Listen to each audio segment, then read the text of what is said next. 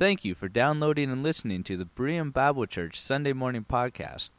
Berean Bible Church is located in Shoreline, Washington, morning worship at 11, and many more events throughout the week. For more information, please visit our website at www.bereanshoreline.org. Let's start with a word of prayer. Now we're down to the serious part, and we'll move from here. Lord, as my dad so often prayed, please hide your servant in your cross this morning. May the words that we have to look at, to share, to ponder, be your words. May the motivation of our hearts be to hear what you have to say to us. And Lord, may I simply be the messenger. And as you promise, your word does not go out in vain, but always returns to you with fruit. And we pray that would be the case this morning as well. We pray these things in Jesus' name. Amen. Now, you might, I have been called, at least in the past, a typical male, especially in the fact that I was afraid to commit. Or at least that's what people thought, because it took me until age 35 to get married. I think at some point, my lovely wife, Kimberly, probably thought I had some fear of commitment as well. She found out too late that there were a host of other reasons that I was still single at age 35. It really had nothing to do with my fear of commitment, but a host of others were unwilling to commit to me because of a few other habits that I have.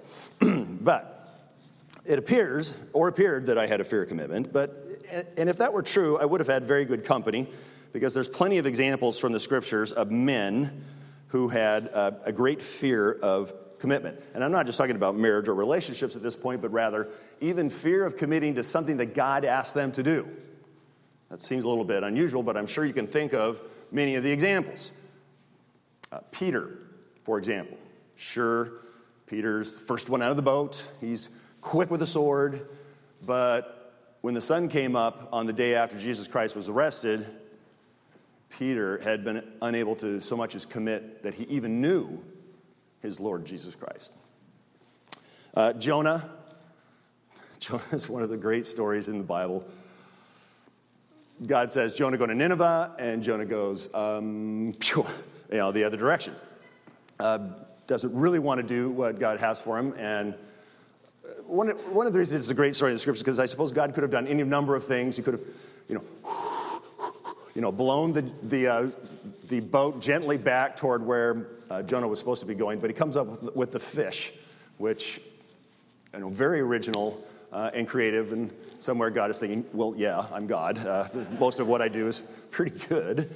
But Jonah eventually gets where he's supposed to be going. Gideon, what can you say about Gideon? It took him a number of times before he could actually feel some level of confidence of what God wanted him to do, and he hemmed and hawed, and it took a number of things to overcome his reluctance to commit, and as it turns out, we get a really great figure of speech out of that as well, this whole laying of a fleece before God. And then Moses might be the worst of all. You no doubt recall that God reveals himself to Moses miraculously in a way that would have impressed any of us. He appears to Moses in a burning bush. Would you like to have been the first person that encountered Moses after God revealed himself to him in a burning bush? I'm sure he had a stunned appearance, wandering around in a bit of a daze, and they said, Moses, what happened? I just met with God. God, where was he? Well, he was in a burning bush. Okay. And next you're going to tell us your staff turned into a serpent, I bet. So Moses has this great story. He has this miraculous revelation from God. He gets superpowers from God. You'll recall God gave him 3 different miracles to do. He had the serpent, the staff that turned into a serpent. He had the leprous hand that he could put in his cloak and pull it out, and it'd go leprous and not leprous, and then he could turn water to blood. None of which is terribly useful today, but was probably very impressive to the people that he was speaking to then. But even then, he was unwilling to go. Look at Exodus chapter 3 is where we'll start this morning.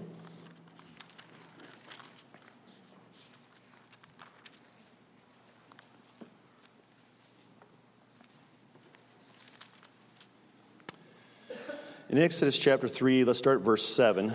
And we won't take the time to read this whole passage, but we'll try and pick out the good stuff so you get what's going on. This is a familiar passage to most of you. In verse 7, he's just heard from God within the burning bush. And the Lord said in verse 7, I've indeed seen the misery of my people in Egypt. I've heard them crying out because of their slave drivers, and I'm concerned about their suffering. So I've come down to rescue them from the hand of the Egyptians and to bring them up out of that land into a good and spacious land, a land flowing with milk and honey. Jump down to verse 10. So now go, I'm sending you to Pharaoh to bring my people, the Israelites, out of Egypt. But Moses said to God, who am I that I should go to Pharaoh and bring the Israelites out of Egypt? And God said, I will be with you, and this will be the sign to you that it is I who have sent you. When you brought the people out of Egypt, you will worship God on this mountain.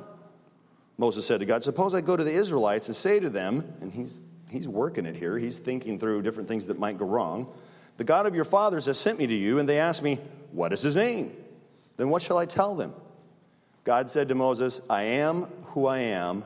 This is what you are to say to the Israelites, that I am has sent me to you. So here God gives Moses, for the first time in Scripture that you see this term, this name, he gives Moses his personal name. This I am is the word that is Yahweh, or translated Jehovah in some of your texts. And God has not revealed himself that way before, so he really steps out for Moses here, and he gives him his personal name, and he says, tell them that I am has sent you. So he gives him God gives him this personal name. He appears to him miraculously. He gives him all these superpowers, if you will, and he says, I'm going to go with you, and with my strength, you're going to whoop the Egyptians. And what's Moses' response? Chapter 4, verse 13, Moses said, oh Lord, please send someone else to do it. Now, if you read on in the passage, God actually gets angry with Moses at this point, but he doesn't give up on Moses. Despite Moses' fear, his unwillingness to commit, he has to go get Moses' big brother. He says, I'll get your big brother. He'll take you by the hand. You guys can go together. And that's eventually what happens. But Moses goes, and the rest is history, so to speak. He becomes one of the greatest prophets, men of God in all of Scripture. In fact, there's perhaps no one, even the disciples, when you look at how intimate a relationship Moses had with God, there may be no one else like Moses, and yet at the outset, he was completely unwilling to commit. And it's easy for us to look back on these Old Testament greats and to judge and to say, I would have gone. But we're human like they were.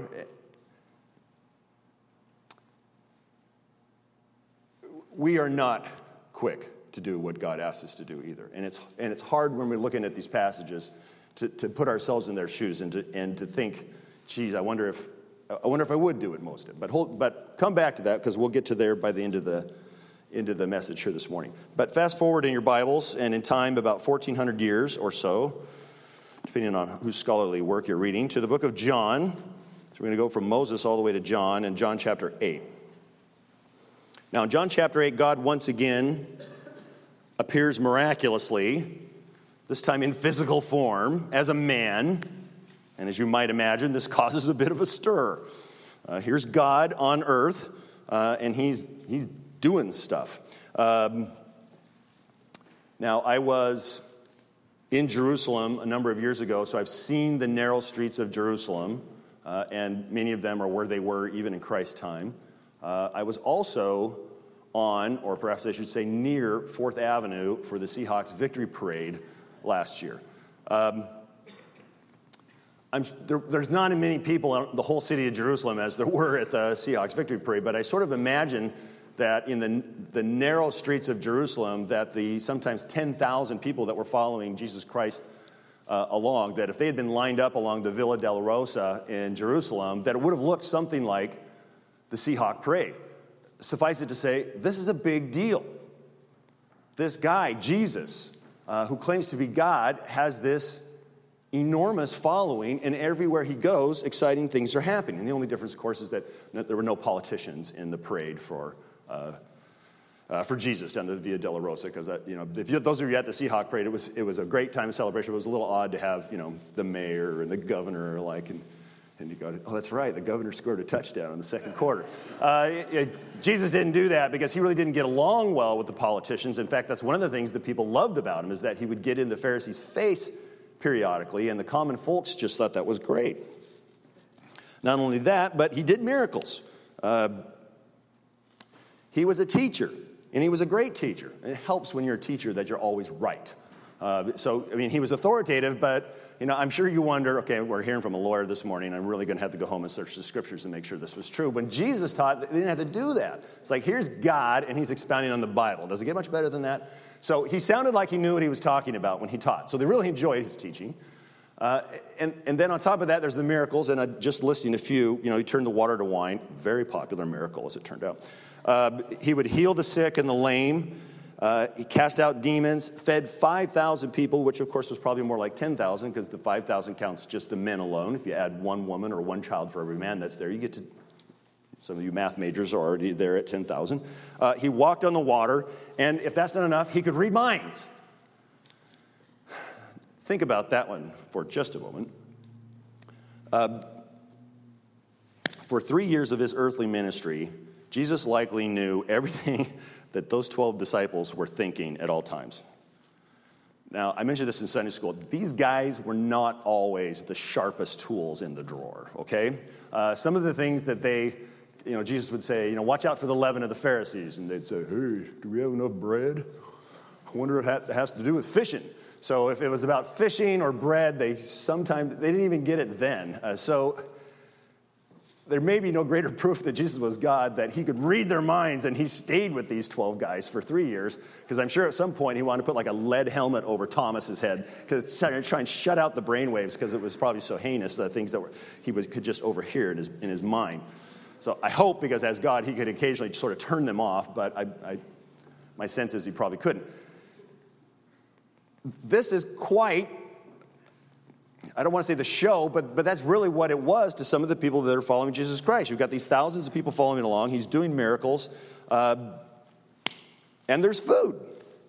It's always good. So he's got the 12 disciples.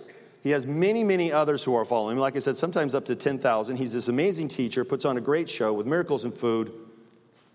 But now keep in mind that Christ said on a number of occasions that he did not come to bring peace, but a sword. His message was not one that was always easy to hear. It was often highly controversial. And like I said, the political leaders didn't like him either. You just knew at some point he was going to call out these people who casually followed him, who were there for the miracles and the food, and he was going to say, there's going to have to be something more at some point. Following me is going to require something more than what you've been willing to do. And so as we get to John 8, he's going to challenge all these people that are following him. In fact, in John 6, when you go back to his talking about, I'm the bread of life, and that whole message, and he gets into sort of this notion of communion, this, partaking of his body and his blood, he loses a lot of disciples there, because that Jesus is just too weird. I mean, it was sounding cannibalistic, and so he loses a lot of them there. But when we get to John 8, there's still a number of them that are following him. And he challenges them with this very simple idea that erupts into a heated exchange to where they actually want to kill him. And what was the simple idea? It was this: if you truly are my followers, you will hold to my teachings and you will obey what I say. Because what I say is truth, because I got it from God himself. Again, a little hard to put ourselves in their shoes, just the same way as it was to put ourselves in the sandals of Moses. How do you think you would react? These people that have been following him for some months, I'm sure, are saying, okay, Jesus, you're a good teacher, we get that. But, the God thing, I'm not sure I'm going with you there. But look at what he says here. Let's turn to the passage, John chapter 8. These guys are the blessed people of Israel. They have this inheritance handed down to them. They're the ones through whom the Messiah is going to come, even though they don't recognize him when he's right in front of them. But they understand that they're this blessed people of God. And so it makes this very difficult for them to swallow. John chapter 8, let's go to verse 31. To the Jews who had believed him, and that's critical. These are people that were following, and that whether or not they put their faith in him or not, it's not clear, but they're listening to him and they're believing what he has to say, and they've been following him around for months, maybe years at this point. Jesus says, if you hold to my teaching, you are really my disciples. Then you will know the truth, and the truth will set you free. They answered him, we're Abraham's descendants, and have never been slaves to anyone. How can you say that we should be set free? Skip down to verse 39. If you were Abraham's children, said Jesus, then you would do the things Abraham did. As it is, you're determined to kill me, a man who has told you the truth that I heard from God. Abraham did not do such things. You're doing the things your own father does. Down to verse 42. Jesus said to them, if God were your father, you would love me, for I came from God and am now here. I've not come on my own, but he sent me. Why is my language not clear to you? Because you are unable to hear what I say. Skip down to the last half of 46. If I'm telling you the truth, why don't you believe me? He who belongs to God hears what God says.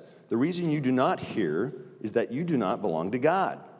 So you can tell he's starting to irritate him just a little bit here. The Jews answered him, aren't we right in saying that you're a Samaritan and demon-possessed? Okay, the dialogue's just gone south. He's pushed him just enough to now they're just going to insult him. But it gets better. I'm not possessed by a demon, said Jesus, but I honor my Father, and you dishonor me. I'm not seeking glory for myself, but there is one who seeks it, and he is the judge.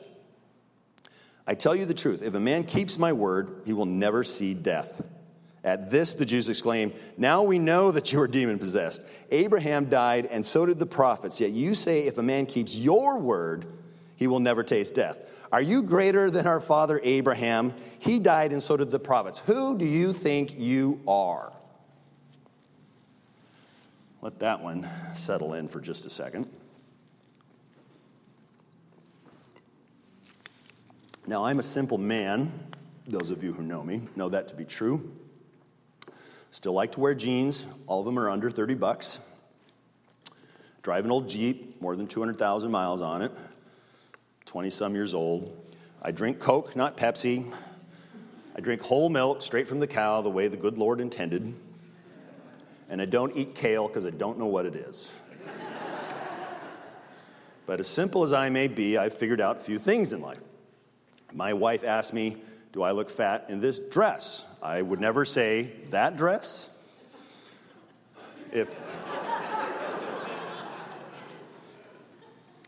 Actually, my wife has never looked fat in anything, and so it really doesn't matter what she said. But I wouldn't say that. If I'm playing golf and there is a grizzly bear on the next green, I would go to the next hole, perhaps the next hole after that. Brown bear, okay. Grizzly bear, no. You know, they sometimes think you're teasing them in the cart. So you go 2 holes up. If Judge Gonzalez were to say to me, Mr. Kemper, if I hear one more word out of your mouth, I will hold you in contempt. I have yet to say to him, oh yeah, go ahead and try. Okay? I haven't done that yet. I've learned some of these things in life, and I'm quite sure that if I were standing in front of Almighty God and he told me what to do, that I would probably not say to him, who do you think you are? But that's what the Jews said to Jesus Christ. Christ continues, verse 54. Jesus replied, if I glorify myself, my glory means nothing. My Father, whom you claim as your God, is the one who glorifies me. Though you do not know him, I know him. If I said I did not, I'd be a liar like you. But I do know him and keep his word. Your father Abraham rejoiced at the thought of seeing my day. He saw it and was glad. Now the Jews are completely off the rails. You are not yet 50 years old, the Jews said to him, and you've seen Abraham? I tell you the truth, Jesus answered, before Abraham was born, I am. At this, they picked up stones to stone him, but Jesus hid himself, slipping away through the temple grounds. So now Jesus has done it. He's invoked the name. He's gone back to this passage that we started with in Exodus chapter 3. He's declared to the Jews that I am the God of Abraham, Isaac, and Jacob. I am the one who appeared to Moses in the burning bush. I am the God and the creator of the universe. That God and the person that you are seeing right now are one and the same. What does that mean? Well, the Jews knew what it meant because they immediately picked up stones to stone him. They understood that he was calling himself Almighty God, and there was no debate in their minds. And And in fact, that's the appropriate reaction if you don't believe Jesus is God, is that the punishment for blasphemy was death. And they were going to carry it out right there on the spot. Jesus had clearly claimed, like I said, unambiguous to them, exactly who he was. And this posed a problem for them in their culture because he just committed a crime. They can't just let this go. If he's not God, they now have to execute him. Now, you and I have a similar problem. Jesus still claims to be God. After this account in John 8, he goes to the cross and he dies, following that claim that he was God. And then also in Jerusalem, there's an empty tomb that demonstrates he later rose again from the dead because he claimed to be God. And from that day forward, world history has never been the same.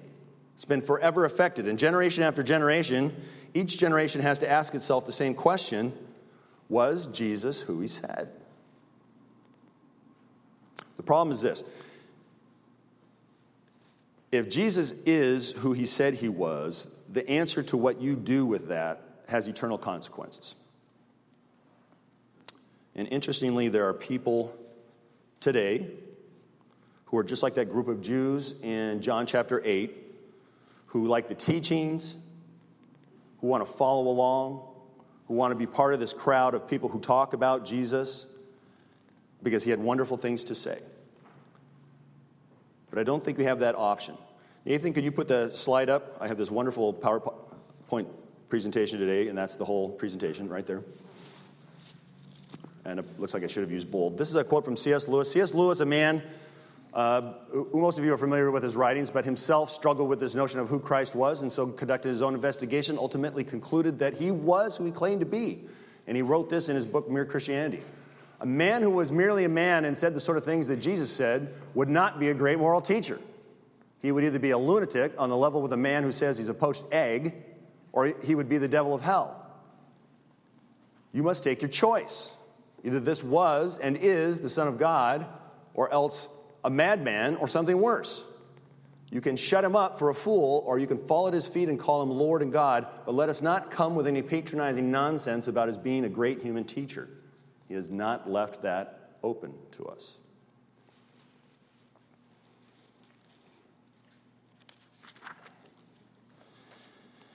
Thanks. You can go back to lights.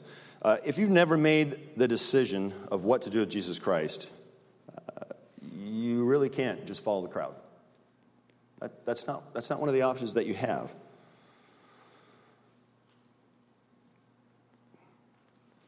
If you're here with this group, or if you're thinking he's a great teacher and you think, well, this is interesting stuff and these people are fun, you're off base. Because either it's this sick group of individuals, or we're following someone who claimed to be God and who makes demands of us because of the fact that he claims to be God.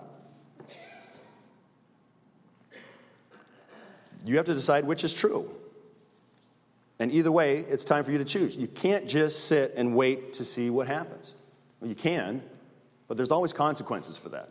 This week was 9/11, the memorial of it, 13 years since it happened, and those of us who were getting up that bright sunny morning like it was this week as well, we'll never forget that day. We turned on the TV and didn't go to work, and didn't go to work for days after that, and it changed us. I also just finished Boys in the Boat, great book, about the University of Washington crew team that won the 8-man crew race in 1936 at the Olympics. Of course, in 36, Hitler was coming to power, so there's this building ominous tone throughout the whole book as they're getting ready to go to the Olympics, and everyone's sort of watching to see what Hitler's going to do. And I couldn't help but think of that again as the 9/11 memorial passed, that we had all this information and we were sort of waiting to see what was going to happen. And here's the truth. You can always sit and wait and see what's going to happen, but by not deciding, you really have decided. And the time and tide of history will bring things to pass whether you're ready for it or not. So Scripture tells us that now is the accepted time. Now is the day of salvation. You don't know what tomorrow holds.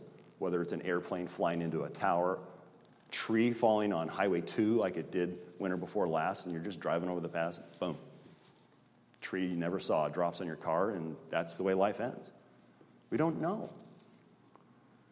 You can't afford to wait. It's a decision you have to make. Now, I know most of you here, I really do. I don't know for sure, but my thought is that most of you, from what I know of you, have made a decision for Jesus Christ long ago. You believe that Jesus is God's Son, and you placed your faith in him, like I have. But he didn't really leave us the option either of just placing our faith in him and then going along with this wonderful, fine-looking group of folks. And that really wasn't the option he gave us either. Remember, this whole discussion in chapter 8 of John takes place when Christ confronts them with this simple truth, that he is the truth from God, and we have to follow him. And, one of the songs we sang this morning is, give my life to follow all that I believe in, I surrender. And that's what God asks. If you truly believe Jesus is God, he says you need to do what I say. He's not just God, he's Lord. Is he Lord of your life this morning is my question. Does your life on a daily, weekly basis reflect his lordship? Now, as I prepared for this week, I had to ask myself, and I would hope you ask yourself, maybe make a checklist, but, here's the things I came up with. In coming face to face again with the scripture that says Jesus Christ doesn't want to be somewhere in the middle. If you're lukewarm, I'm going to spew you out of my mouth. But rather, you're either in his camp and he's your Lord, or you're not in the camp at all. There's no, I'm in the camp, but I'm just trying to escape the flames. Not an option he left us. The checklist I had to ask myself, is Jesus Christ Lord of my mouth? Do the things that come out of my mouth reflect the fact that I claim to be one who believes in Jesus Christ as my Lord? Is he Lord of my lifestyle? Do the priorities that I have as I go about my daily activities reflect that I am a follower of Jesus Christ? Or am I like the rest of the world who goes through the week hoping to get to the part at the end where there's alcohol and sex? I wish I was just talking to teenagers, but I have too many other people I know in life that's the goal. It's beer and sex, and if I can just get a job, I can pay for both. And there's really no greater, deeper meaning to life than that. Do your priorities reflect that Jesus Christ is Lord of your life? How about Lord of your money? Is it all about you? Does it all get spent on you? Nice things for your family, those are good. He tells us to take care of our own. But does the way that I handle my finances reflect that Jesus Christ is Lord of those finances? And finally, what about my time? If I get to the end of the week and I'm thinking so hard, what? Unfortunately, I can usually remember when it was that I spent time in God's Word this week, when it was that I was praying. So that's a little more constant. But I find myself having to look back through the week way too many times thinking, when was it that I spent time with my Lord and Savior, Jesus Christ? And if the answer is a big goose egg, then I suggest that perhaps God is not Lord of your time, or perhaps none of the other things either if you're not spending any time with him. That's the conclusion I come to looking at my life. He wants not just to be Savior, but to be Lord. Will you let him? Will you commit to that? Are you afraid of what's going to happen if you do? Will you do what he says? Or will you be like the Jews in John 8 who, if not literally, you figuratively say to him, "Who do you think that you are?" I hope that's not the case. It's great that you could join us here today. Good to see all your smiling faces. You can tell school's back. The pews are full again, and it's just great to have you all here.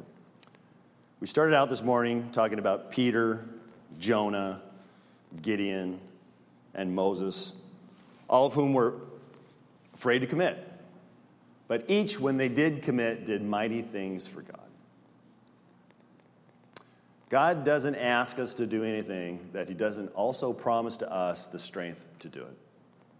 So my encouragement to you is to step out in faith this week. Commit to God's call and He'll give you the strength to be committed to Him. You're dismissed.